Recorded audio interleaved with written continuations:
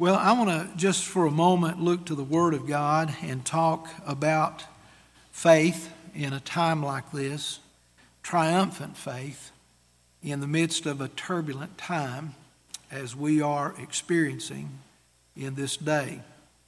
Because the Word of God, even though we're broken, even though we're devastated, even though we can't sometimes touch upon what that person is going through that is standing in front of us, because we've not had anything like this to ever happen to the degree and level that it has happened.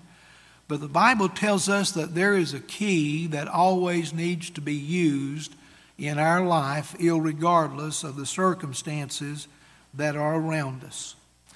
And part of that key is found in 1 John 5 and verse 4. And here's what John tells us. He says, "For whatever is born of God overcomes the world." Now that statement to me is breathtaking, because he doesn't list any particular thing that is a part of the world that we need to overcome. He just simply says, whatever is born of God overcomes the world. Everything in it, everything about it. But you'll notice the statement says that there is a birth that has to come first before that which is needed to overcome is in its place. For whatever is born of God overcomes the world, and this is the victory that has overcome the world, our faith. So in the midst of this trial and tragedy, in the midst of the turbulent nature of the flood that has inundated and caused the loss of life and the destruction of property at an untold price, nothing greater than the loss of life, we find in this verse of Scripture the word victory. There seems to be so much defeat all around us at a time like this. Heads that are bowed down, shoulders that are stooped, voices that are tremoring, and people that are talking about all that they have lost, and they lay out the defeat amid the debris of that destruction.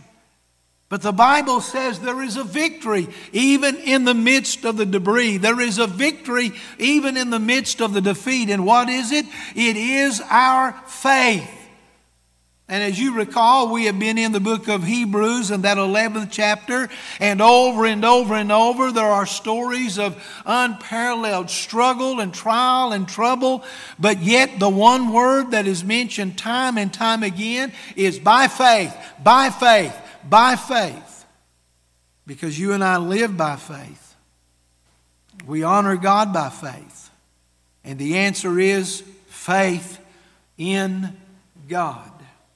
But when we look at that and we stand in the midst of all that has happened here in our county, in our lives, around those that we know and love and care for, and we're seeking to make the difference in their life the best that we can take the example of Abraham in chapter 11 and verse 8 of Hebrews. By faith, Abraham obeyed. That would be his faith. When he was called, that would be God intervening in his life to go out to a place which he would receive as an inheritance. And he went out not knowing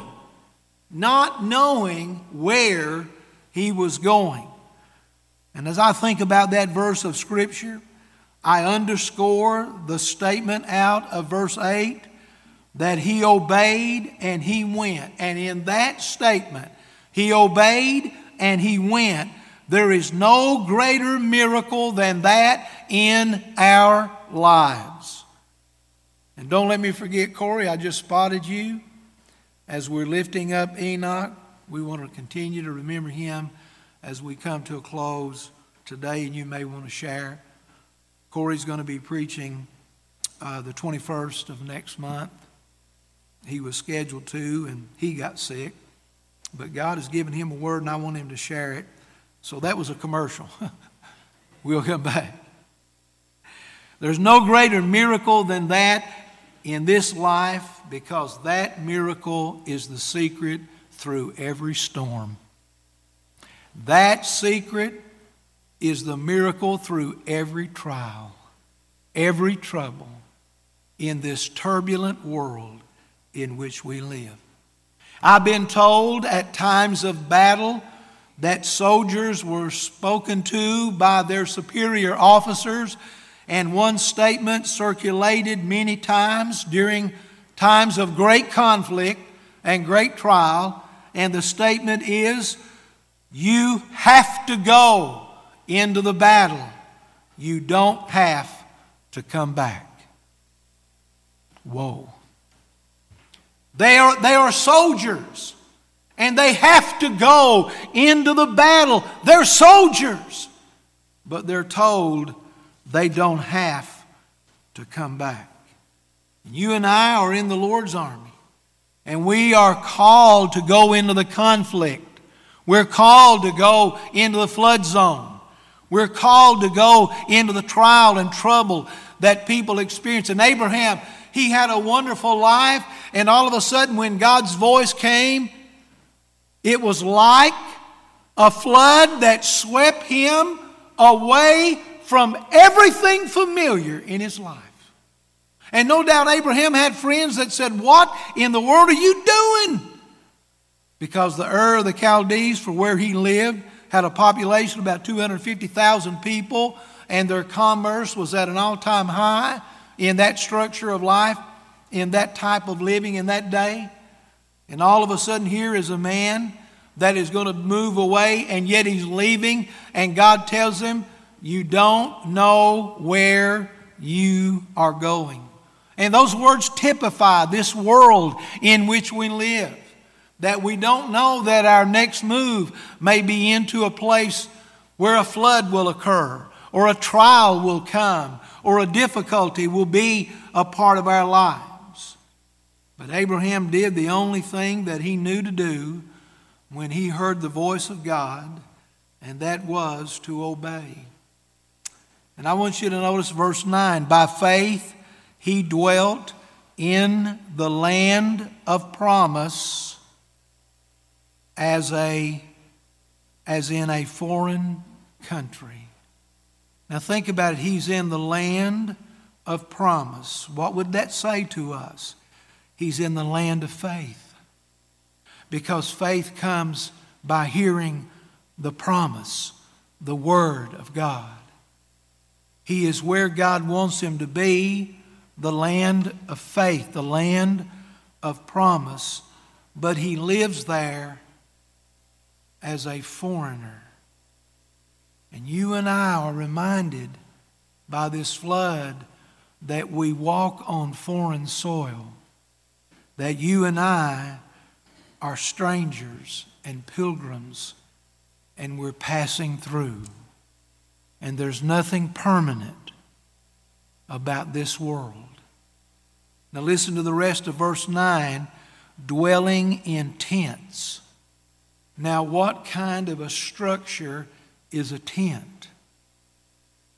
Dwelling in tents. Now, I know that what he's saying to us is that when we carry that over into the New Testament, our body, 2 Corinthians 5, is but a tent.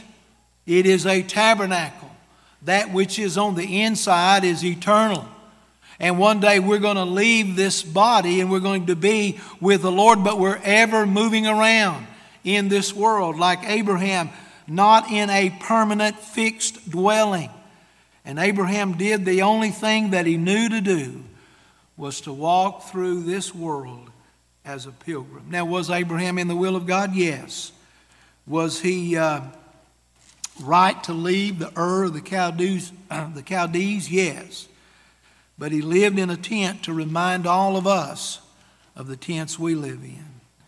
But then in verse 10, here's what it says. For he waited for the city which has foundations, whose builder and maker is God.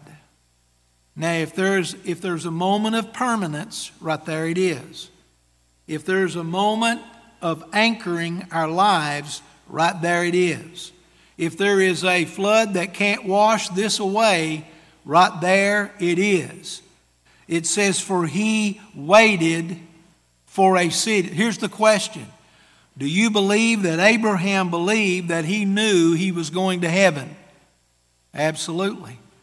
Because it says, for he waited for the city which has foundations, whose builder and maker is God.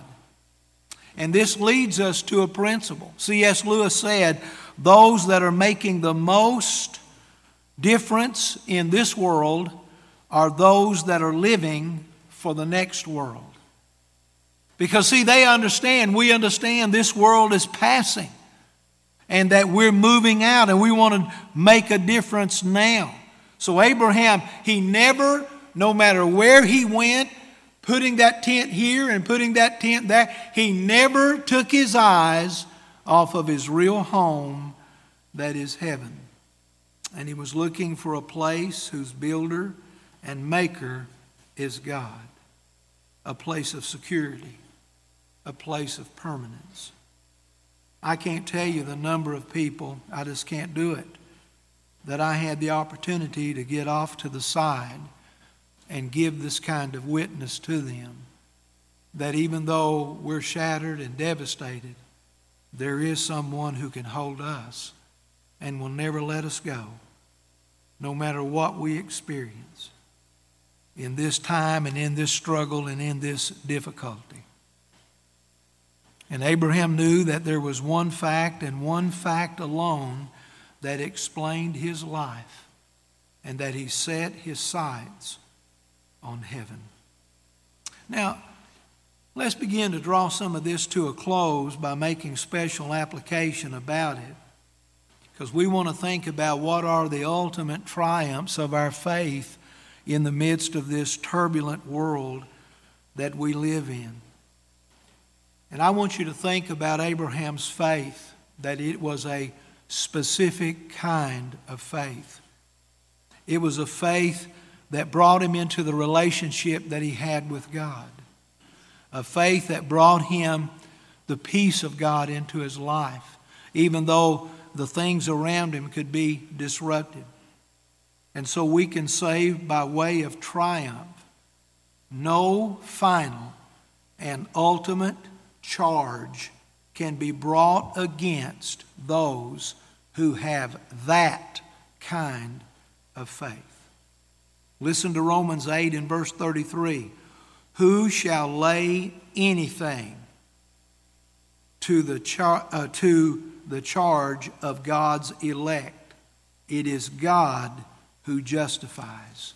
One verse telling us so powerfully, there is no charge that can be brought ultimately and finally against those who have this kind of faith, saving faith in their life. Second, there is no ultimate condemnation that can come upon those who have this kind of faith.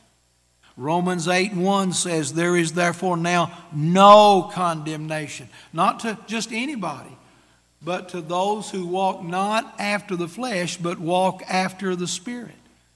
To remind them that they have a unique faith, a saving faith, and no final condemnation can come upon you and I if we have this kind of faith. Thirdly, no final evil can befall those who have this kind of faith. Now, troubles, difficulties, floods, overwhelming situations, they come to lost and saved alike. But no final evil can befall those who have this kind of faith. Why? Because of Romans 8 and verse 28. But we know that all things work together for good. I told someone, I don't know when, I don't know where, I don't know how, I don't know why, but I know that God will use this in your life. I want you to put your trust in Him and know Him personally. But we know that all things work together for the good to them that love God, to them who are the called according to his purpose.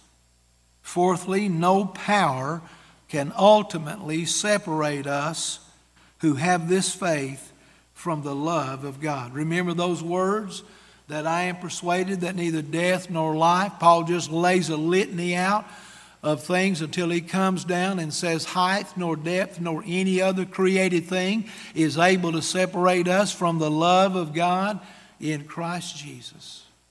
For those of us who have this kind of faith, no power, no enemy, no flood, no trial can ultimately separate us from the love of God. It just is amazing to be able to say that this flood didn't wash away God's love, and that he loves all of us, and especially as we reach out to minister to those in need.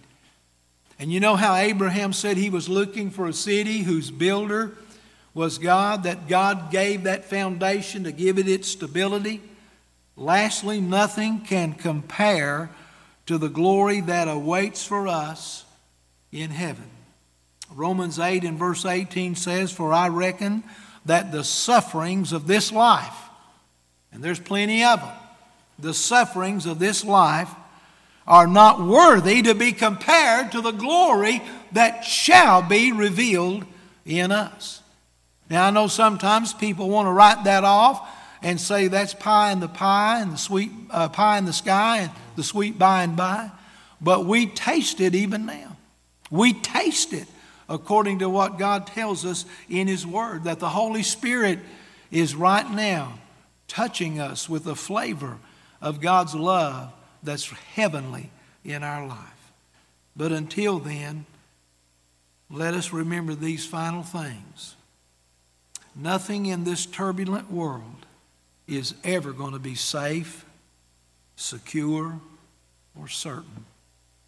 As long as you and I live in this world, the Bible tells us man who is born of woman is but a few days and full of trouble. Jesus said in John 16, in this world you will have tribulation. The AP Press sent a representative, and that's why we started the service late. I was being interviewed by him out in the foyer, and he asked me, what one thing do we hold on to? Do you hold on to, your parishioners hold on to, as he said it? And I brought him to the realization that these things happen all the time, all over the world, and they have happened ever since man fell into sin. But God has done something about the fall to bring us back to him, and to be able with that love to love one another. Secondly, there will be no end of a turbulent world this side of heaven. We still have the old Adamic nature, and we still struggle with sin.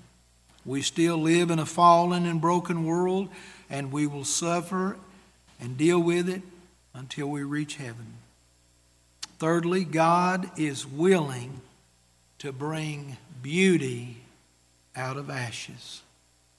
God is willing to rise up out of the waters that cause an inundation of life and rebuild and build better than ever before.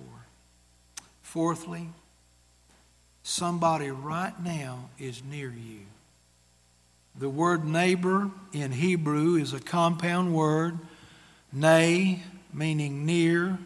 Gabor, meaning dwelling. If you are near anybody or anybody dwells near you, that automatically makes them your neighbor. And the Bible says, first of all, love God more than you love yourself. And then secondly, love your neighbor as you love yourself. And what does love look like? It looks like being a neighbor. Handing out a hug, giving out some food, passing out water, finding a need and trying to meet it. Let's go to work. Let's work as hard as we can, because someone right now is ne gabur. They are near you, and you can make a difference in their life. Lastly, when you do that and you follow Jesus, it will not be easy. It will not be comfortable. It will not be a walk in the park. It'll be a struggle. But I can tell you this, it will bring the greatest reward in your heart that you can know. Because you know you're making a difference for now and for eternity. Let's bow together in a word of closing prayer. Heavenly Father, thank you for these that have gathered together to remind the whole world that even though we are in the midst of such a trying time, we do not stop gathering together. We gather to seek your face. We gather to grow through your word. We gather to be equipped in the power of the Spirit, to go out and to serve and to make a difference in this world. Lord, we ask you once again today to be with all of those that are actively involved in making a difference with those who have been inundated by this terrible flood. Thank you once again for all of our volunteers, all these crews that are here, and we pray that we can see something so wonderful happen through the midst of this trying time. In Jesus' name we pray. Amen.